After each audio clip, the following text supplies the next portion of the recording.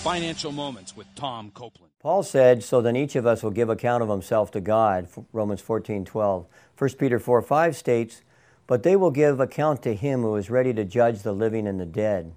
The living represents those who are spiritually alive, those who have accepted Christ as Savior and Lord, while the spiritually dead are those who have never accepted Christ as Savior and Lord. God will judge both, but in a very different way. Christians will appear before the judgment seat of Christ to receive rewards or lack of rewards for their service to God, 2 Corinthians 5:10. They will not be condemned, but will be forgiven for their sins and spend eternity in heaven. However, for the non-believers who are spiritually dead, they will be judged and receive punishment based upon what they did while they were here on earth. God's judgment will be thorough. Ecclesiastes 12 says, fear God and keep His commandments, for God will bring every deed into judgment, including every hidden thing, whether it is good or evil. To learn more, check out CopelandFinancialMinistries.org.